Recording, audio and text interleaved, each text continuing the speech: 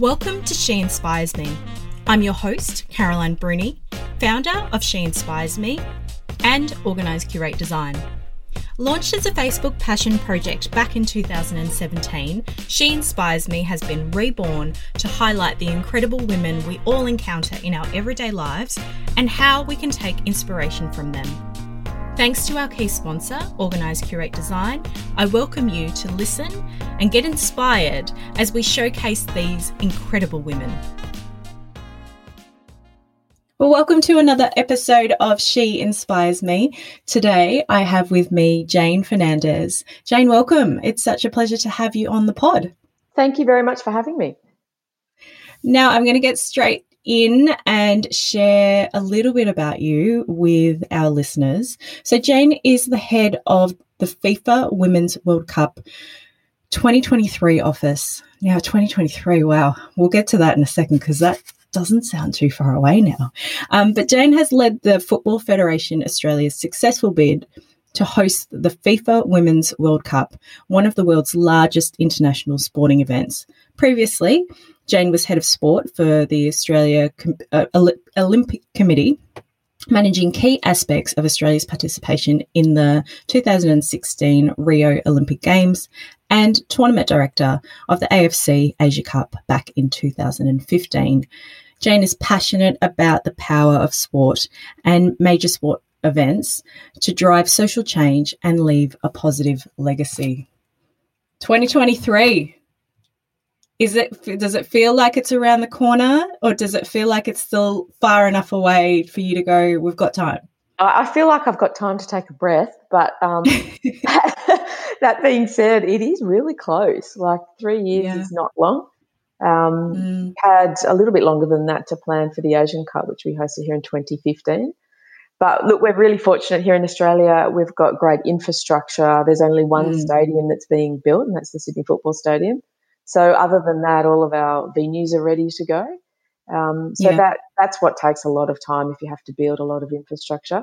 But, I mean, that being said, we need to gear up pretty quickly, and we're doing that at the moment, working with FIFA on their delivery structure and very, very slowly starting to build a team. But this year's all about setting the foundations and making sure we are set up for success.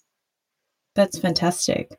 Now, I'm going to take us a bit further back before we dive into all things getting to 2023.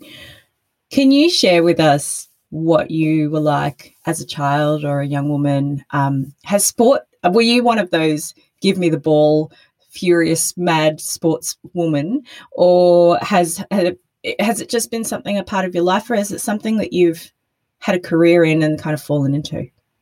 We grew up playing sport all weekend. Was all about sport. I'm one of four children, and we all played, through the winter months and the summer months. But interestingly, where I grew up, girls didn't play football, so we went straight into netball, which was great. I loved it, but there wasn't the opportunity to even try something else. And then in summer there was cricket and swimming and tennis and a whole range of things. So sport was very, very much a part of our family and a part of our community. I loved playing. I loved, leading a team to success, but I wouldn't say I was competitive for myself. I was competitive for the team to succeed, but I wasn't driven for me to necessarily win. It was all about the benefit of a group and about community. And so having that childhood of sport being the thing that you did with your siblings and as a family, you all had those aspects. Do you actually remember there was like a point in time where you said sport will be the career path, or did it happen in a different way? It was, I remember as a kid, Dad took us to a Wallabies match. So it was probably my first live sporting event. And I just remember the feeling of going to a live sporting event and how much I loved it. And I thought I'd love to be part of putting these on.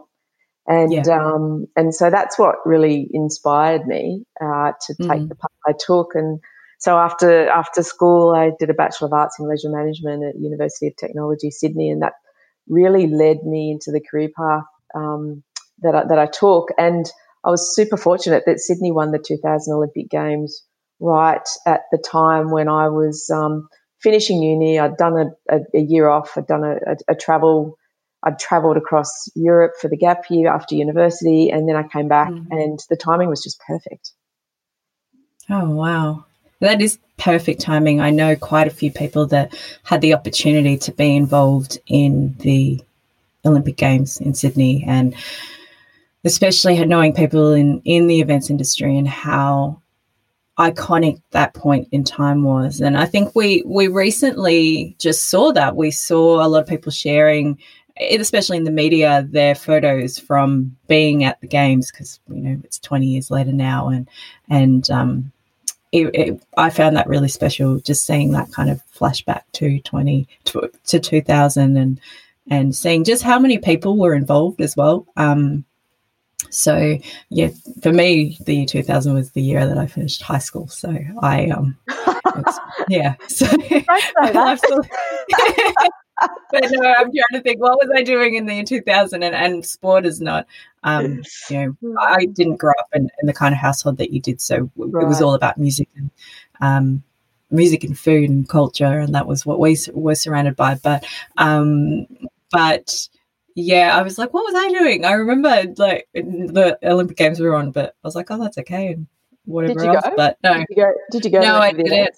No. I grew up in Brisbane, so obviously, I remember watching it. I remember the buzz though. I remember just thinking this is amazing. But I think being in year 12, I was probably just focused on my hair or my clothes or whatever teenage girls were thinking, whatever I was thinking about back then. You're right. It was a really special time, and it was a really important time for the events industry. It was almost like this turning point, and out of it we created an industry, and a lot of Australians then went on to work on other Olympic Games. I think Athens was the one after that.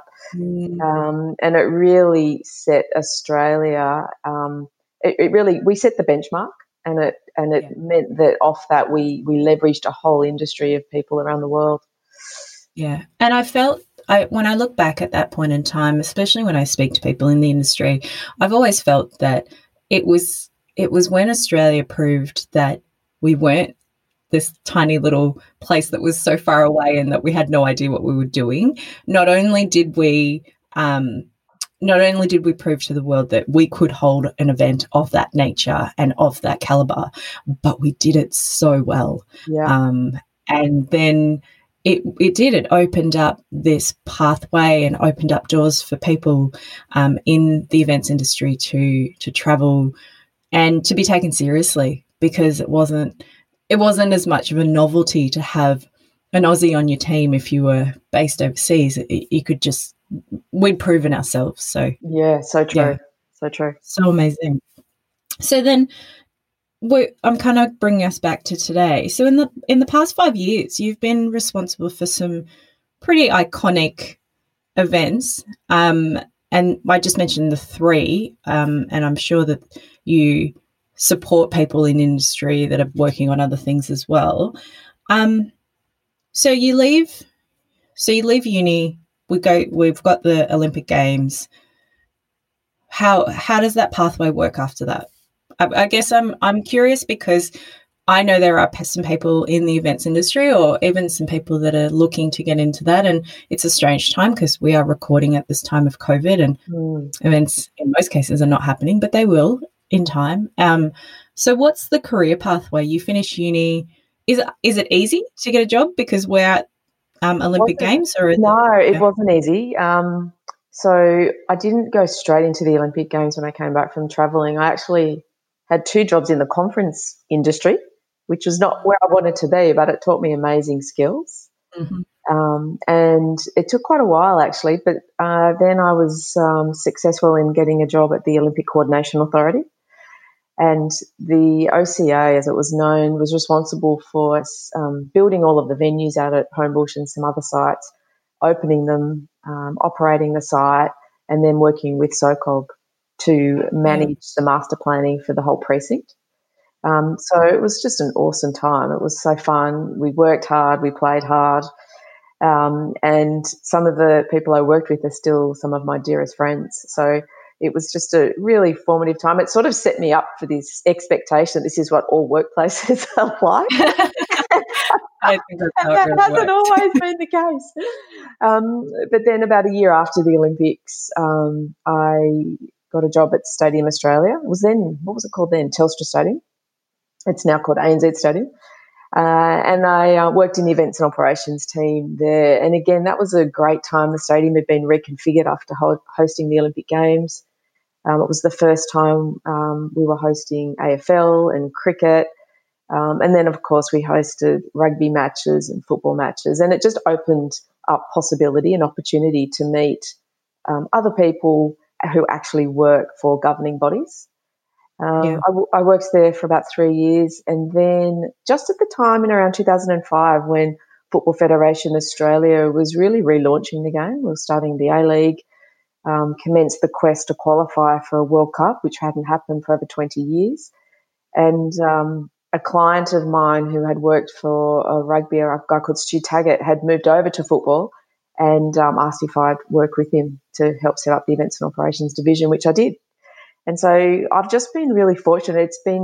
I've sort of moved around, and it's always based on relationship, and it's always based on connection, and it's always been based on identifying the people that you can work well with and like-minded values, and that's what's helped create the pathway for me, really.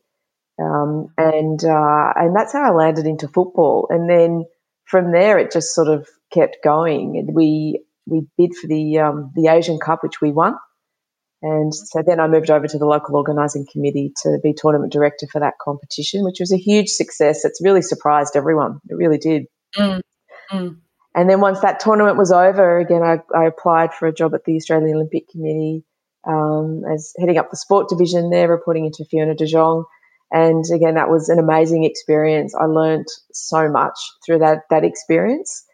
And skills that I've, taken with me as a leader and things that I could improve on as a leader. And then that launched me into the bidding for the Women's World Cup, so back at Football Federation Australia. So I personally have written tenders. I've been involved in some pretty significant bids for things in my time in the events industry. So I personally understand that. But I guess to a day-to-day listener, what does a bid for a Women's World Cup, what does it involve, and how long is that process? And is it a team effort? How is government involved, I guess, for that day-to-day person that doesn't really understand industry? What is involved in winning something like that? Yeah, it's a massive undertaking. So we started bidding in 2017, and that was with the support of the federal government, who committed $5 million to the bid. And that was all based on, the economic and social benefits that hosting a World Cup would bring to our country. So there's huge benefits there. So we started in 2017, and then FIFA delayed the process because they decided that they wanted to alter the process and make it more professional for the Women's World Cup, which I totally support, and align it with the process that they put in place for the men's for 2026. So what we did is, because we'd already kicked it off, we started looking at the bidding chapter. So FIFA provides you with a chapter guideline. So the topics that your bid book that you have to write has to address.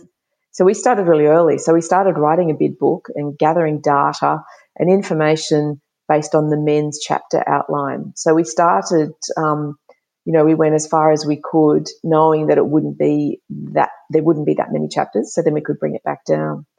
So then finally we got the documents. So FIFA provides you with numerous contractual agreements. So all stadiums have to sign the agreements. There's a number of training sites that have to also sign the agreements to ensure that you can submit a compliant bid. Then there's 8 government guarantees that need to be executed unchanged as well. So there's numerous legal documents, and you can't bid without a team. You can't bid without a supportive government, federal and state governments. And it's just a massive, massive effort by so many people. The other really important thing and the fun thing is creating a brand around your bid. And so in the early days, we were bidding as an Australian only bid, and we went that far for about 2 years. And at that point in time, our brand was about limitless and, what we can achieve. There are no limits to what we can achieve.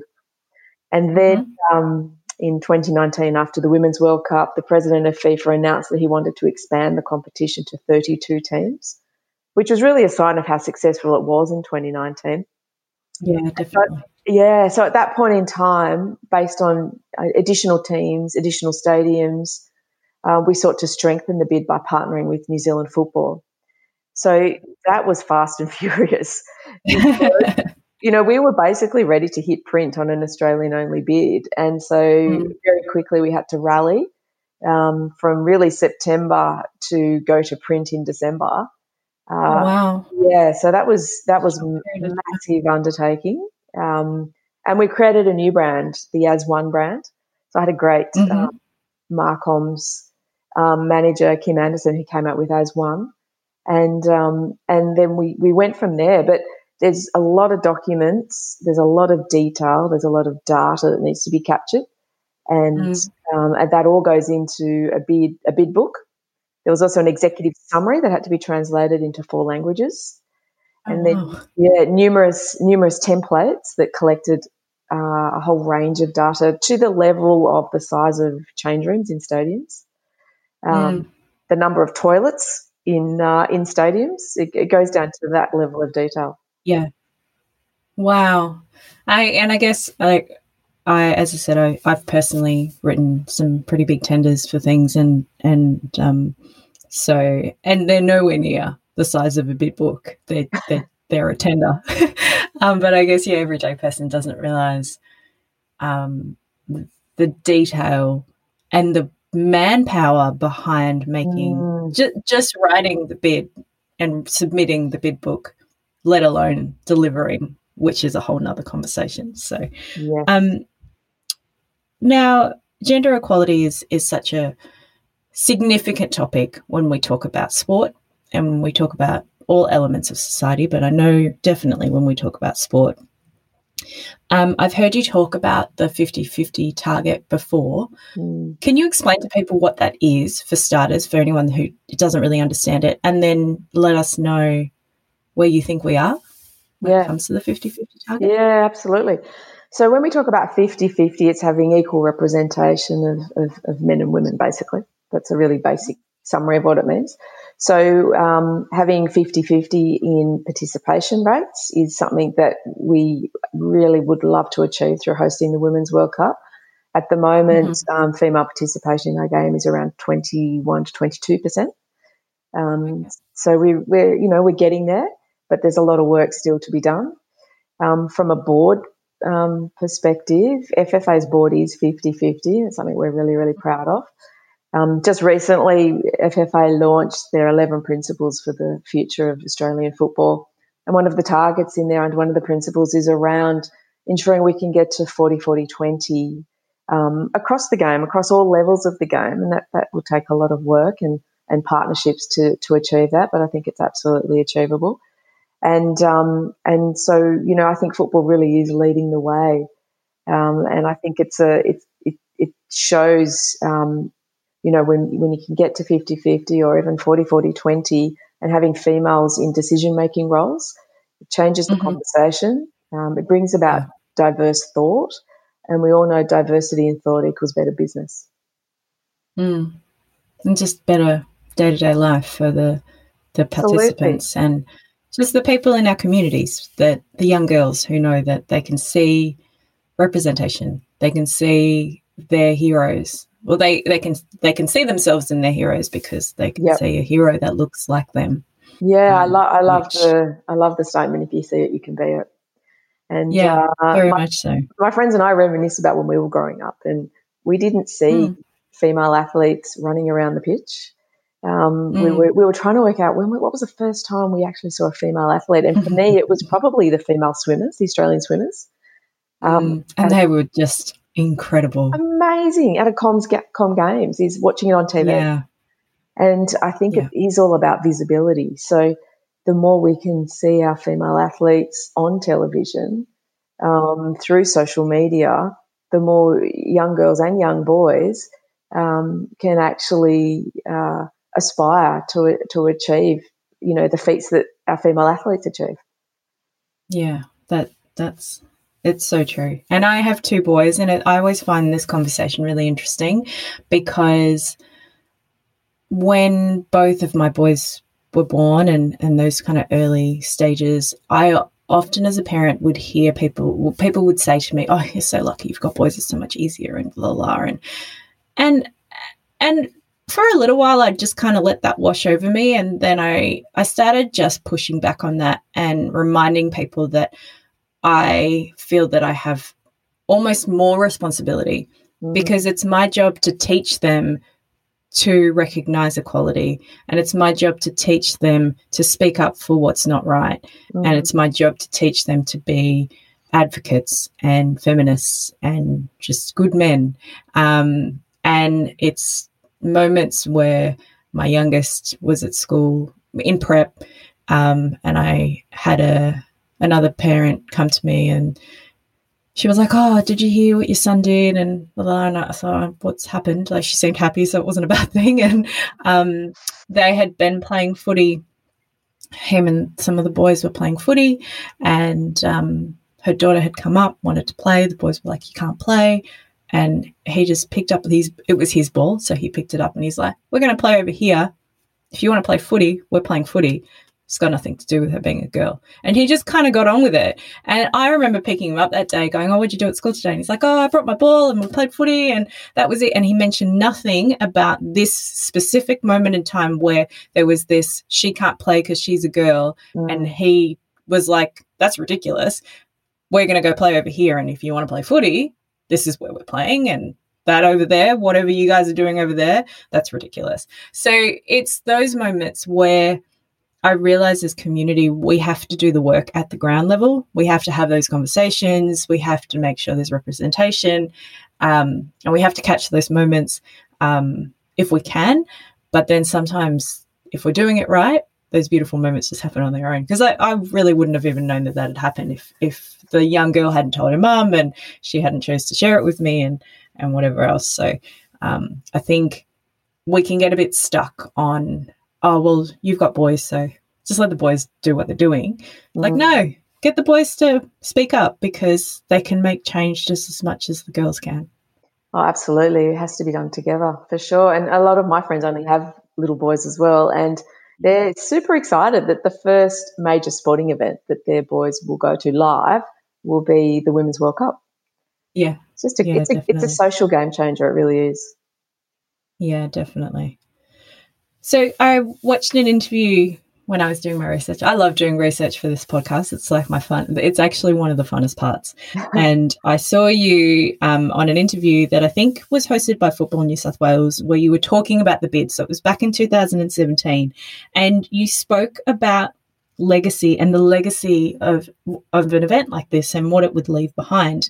Now that your bid's successful, what are the key legacy pieces that you can see that will be, I guess, delivered as a whole, but then I guess are the most important parts of this successful event? So we were always really conscious that we would drive a legacy from bidding as well as from hosting. So in 2019, we delivered the Gender Equality Action Plan, which really spoke about the 50-50 targets that I mentioned earlier, also spoke about the importance of female leadership, and, the Matildas and developing strong pathways for our female footballers. And now fast forward to having won the bid, we're bringing all of these elements to life. So it's timely that we're having this discussion because we're now in the process of developing our legacy framework. We're working with our football stakeholders, our member federations and our clubs to gather feedback on the legacy pillars that we've identified. And we identified these in the bid submission to FIFA as well. We're super focused on growing female participation in football, leadership and capacity building for female leaders, infrastructure as well. We want to make sure that we have fantastic infrastructure to ensure that we've got equal access to our training facilities. We don't want our female athletes having the second pitch. Let's share the first pitch. Let's have equal access to that. And then also from an international relations and human rights and sustainability perspective, that's a massive piece of the legacy plan and something that FIFA is really conscious of. And not too long ago, they launched the human rights and sustainability plan for Qatar for the World Cup. So it's a great demonstration of their focus. We made a commitment in the bid book that we would like to host a 2023 female leadership program. And that's about identifying female leaders within our game from across the Asia Pacific region, hosting a female leadership program, but then also ensuring that these female leaders have a role in delivering the Women's World Cup as well. So making it a really meaningful experience. And that's something that we can also implement within our own backyard as well. I mean, having female leaders is super important in our game. And we want football to be the sport of choice for women and girls on and off the pitch.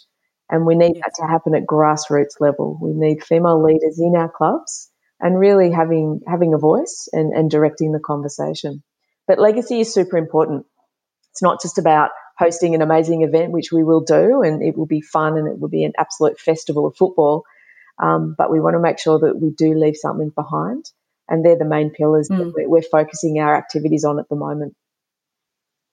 I love that in that I hear, like when we spoke earlier about, the bidding process and the infrastructure and what it brings to community from an economic perspective, there's legacy there, but there's so much human legacy that is going to come out of this as well. And not to say that previous large events, for like the Olympics, for example, didn't also bring those things. We know they did, even as we talked about the events industry and how that changed the scope for how Australia and Australians were seen all across the world. But this legacy piece is different again, and it holds such weight for gender equality, and it holds such weight for those young girls out there and young boys out there who, once again, can see long-term what this is going to do for their lives and opportunities. So, absolutely. Sport has the power to drive huge social change. And so our job now is to harness that opportunity and to really take it forward and to work with so many different stakeholders and partners to make sure that we achieve our aims. So you talked about leadership. How do you describe your own leadership style? Yeah, it's a great question. I mean, and I've reflected on this a lot. I mean, to be a leader, people have to follow you. If you don't have followers, you're not really leading. And, that's true. and the question is, why do people follow me? And I think it comes down to trust as first and foremost the most important element of being a leader. People need to be able to trust you, and likewise, you need to be able to trust them. And I think, the question also is, well, how do you instill trust in people? And the way I like to do it is around honest and open communication and always listening first, listening and learning what's important to your team members and to your stakeholders. And also, ensuring that you can be vulnerable and ask questions if you're not sure or if you're uncertain. And really I really care about my team and I like to connect with them. And most importantly, I always want to have a really good laugh, because I always believe that you work better and you learn better when you're having fun. And so whilst there are moments that can be stressful, I think as a leader I like to maintain a sense of calm and to also then know when there's time to foster play, because I think that builds a team, it builds them together. I think also as a leader it's really important to be able to adapt your management style depending on who you're managing at any certain time, because from my experience that's what I've had to do. The way I manage one team member would not be the way I would manage another, and it comes down to their personality, their skill set, their style. How do they like to be motivated? And that is super, super important, because that's how you get the best out of your team. Yeah. And I think that's really important as well to think about those aspects, but especially that communication aspect of how you adapt to each person, because I think people hear the word leader and they think, management and corporate, and they can get really stuck on the word itself. When I often remind people that they have the capacity and the opportunity to hold a leadership role in so many aspects of their life, be it in their family. I have someone that I work closely with, and he often refers to head of household, like who's the leader at home and who's making sure that everyone has what they need. And in that you have to adapt your communication style to the different family members, and even in friendship groups. There's lots of different styles or areas of our lives where our leadership shows itself and it is needed. So it's really great to hear those aspects of your leadership style, because I think that sometimes when we listen to those, we can realize that we can kind of take from that and tweak that in our own personal circumstances. So that's fantastic. So we've heard about Jane, the leader in sport. We've got all of this kind of, we've talked pretty high level. What are your passions outside of all of this? What do you do? Do you have spare time? What do you do in your spare time? What are you passionate about? And sport is obviously a really big part of that, but is there anything else behind the scenes that you're tinkering away with? Well, I think COVID's really made me reflect on that. And the things that I used to do before COVID time and the things I do now have really changed drastically. Like going to live events, like not just sport, like live music and theatre and those types of things are experiences that we can't have at the moment. I know they'll come back, but right now they haven't. Yep. So it's been more, I tell you what, I've done a lot of walking. I think I've walked an inch off my height, but which is lucky because I'm very outdoorsy. I love being outdoors, be it at the beach or, in the bush or just out in nature. I find it really healing, and I find that it can be quite meditative. And based on the busyness of my work life, being able to find moments of peace and calm and just to be present in nature is super important. It re-energizes me. I'm lucky I have 7 nieces and nephews that keep me on my toes, and family is really, really important. And so I spend a lot of time with that crazy crew. And I've got a lot of really dear friends who, well, actually, I was in Hawaii on holiday, and I got back the day after home lockdown was enforced. And so thank goodness I didn't have to go to a hotel, so I was able to isolate in my house. And the kindness that friends and family showed were unbelievable. One of my dearest friends bought me a coffee every morning. I know, unbelievable. Those things right? Can make such a difference to your day. It's unbelievable. Wow. I had other friends. It sort of felt like I was in hospital, actually, because I'd sit on my front veranda and friends would come and sit on the pavement and just sort of talk, and it was it was a really wonderful time, and it really did make me reflect on, what is important. And I think relationships and nurturing those are super, super important. That being said, I am looking forward to the time when we can go out again and not have to sign in when you go to the local pub and those types of things. Yeah, definitely. It's a very interesting world that we're in, but it has reminded us that our friendships and human connections are the things that are most important in the end. Absolutely, that's what. And all of the other things, bring a lot of joy. But in the end, we know that there's some core fundamentals of what we need. Yes. So you sound like you have some very beautiful friendships and family members in your life. Is there, and also very connected to lots of people in industry and whatever else, is there anyone that comes to mind when you think of who inspires you and why?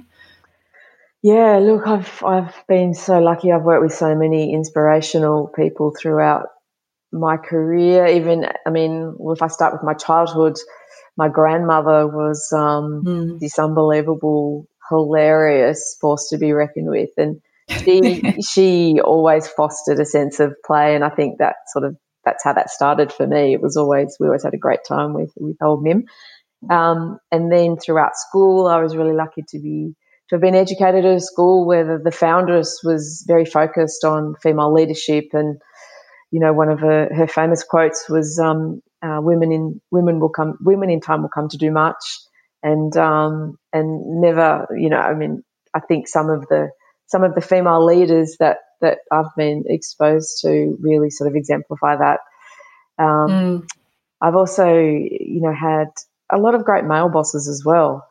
Yeah, definitely. And, I've had the fortune of being able to be in rooms where male leaders are supporting female leaders, and we all reap the benefits of that. There has been a lot of amazing female leaders. Jill Davies is someone who comes to mind that some people may know of. She worked behind the scenes on the Sydney 2000 Olympic Games, and I've worked with her on a number of projects. And she's quite an inspiration. Runs a busy family, plus also, highly intelligent, great sense of humour, and had just taught me so much during this bidding process. I also had the great fortune of working with Todd Greenberg, who was my boss at ANZ Stadium. Again, another amazing male leader, very intelligent, very kind, and very supportive as a leader. So, I've had great experiences. I've also experienced leaders that have taught me of what not to do. And I think, I think those lessons are also really valuable. And, you take the good with the bad, and it breeds resilience. And for me, from my experience, I believe it's turned me into a better leader. Oh, wow. Thank you for sharing that. That was fantastic. And I think it's really important to remember that we have these inspirational people that we have access to because they're so close to us, like family in your example. And then sometimes it's when you just look around, even in the workplace or whatever else, you're like, wow, I get to work with these people and talk to these people every day. And it's pretty special. So as we get closer to 2023, what should we be looking out for when it comes to leading up to this incredible event that we can't wait for? Yeah, well, there's going to be a lot of opportunity to engage with our game. We want more women and girls playing our game. So definitely register, get on the pitch, be part of the football festival, support our women's league, our W League, and our A League, our Matildas, our Socceroos. This is about whole of game. And there's going to be numerous opportunities to really engage with our game as we head towards 2023 through, hopefully events sooner rather than later. Yeah, definitely. But also, there'll be opportunities to engage through social media platforms and the like. And we just can't wait to really get this started. Well, we will make sure that as much information that we can share is in the show notes so people can access that information as easily as possible, then all your social handles and whatever else. So as things start to progress and we get closer, they can attend and participate and whatever else and share those links with their family and friends as well. Thank you so much for your time today. It has been, I've had so many beautiful, wonderful women who share so many different stories. But I realized this morning before we started recording, I'm like, we haven't talked about sport yet. And now we've talked about sport. So thank you for sharing. You're very welcome. Thank you. And I'll make sure that people can connect with you and definitely with the work that you're doing. And it's definitely going to make a difference. So thank you so much. Awesome. Thanks very much. Thank you for joining us today and being a part of this incredible community. Remember to hit subscribe and join us in our next episode to be inspired by more exceptional women.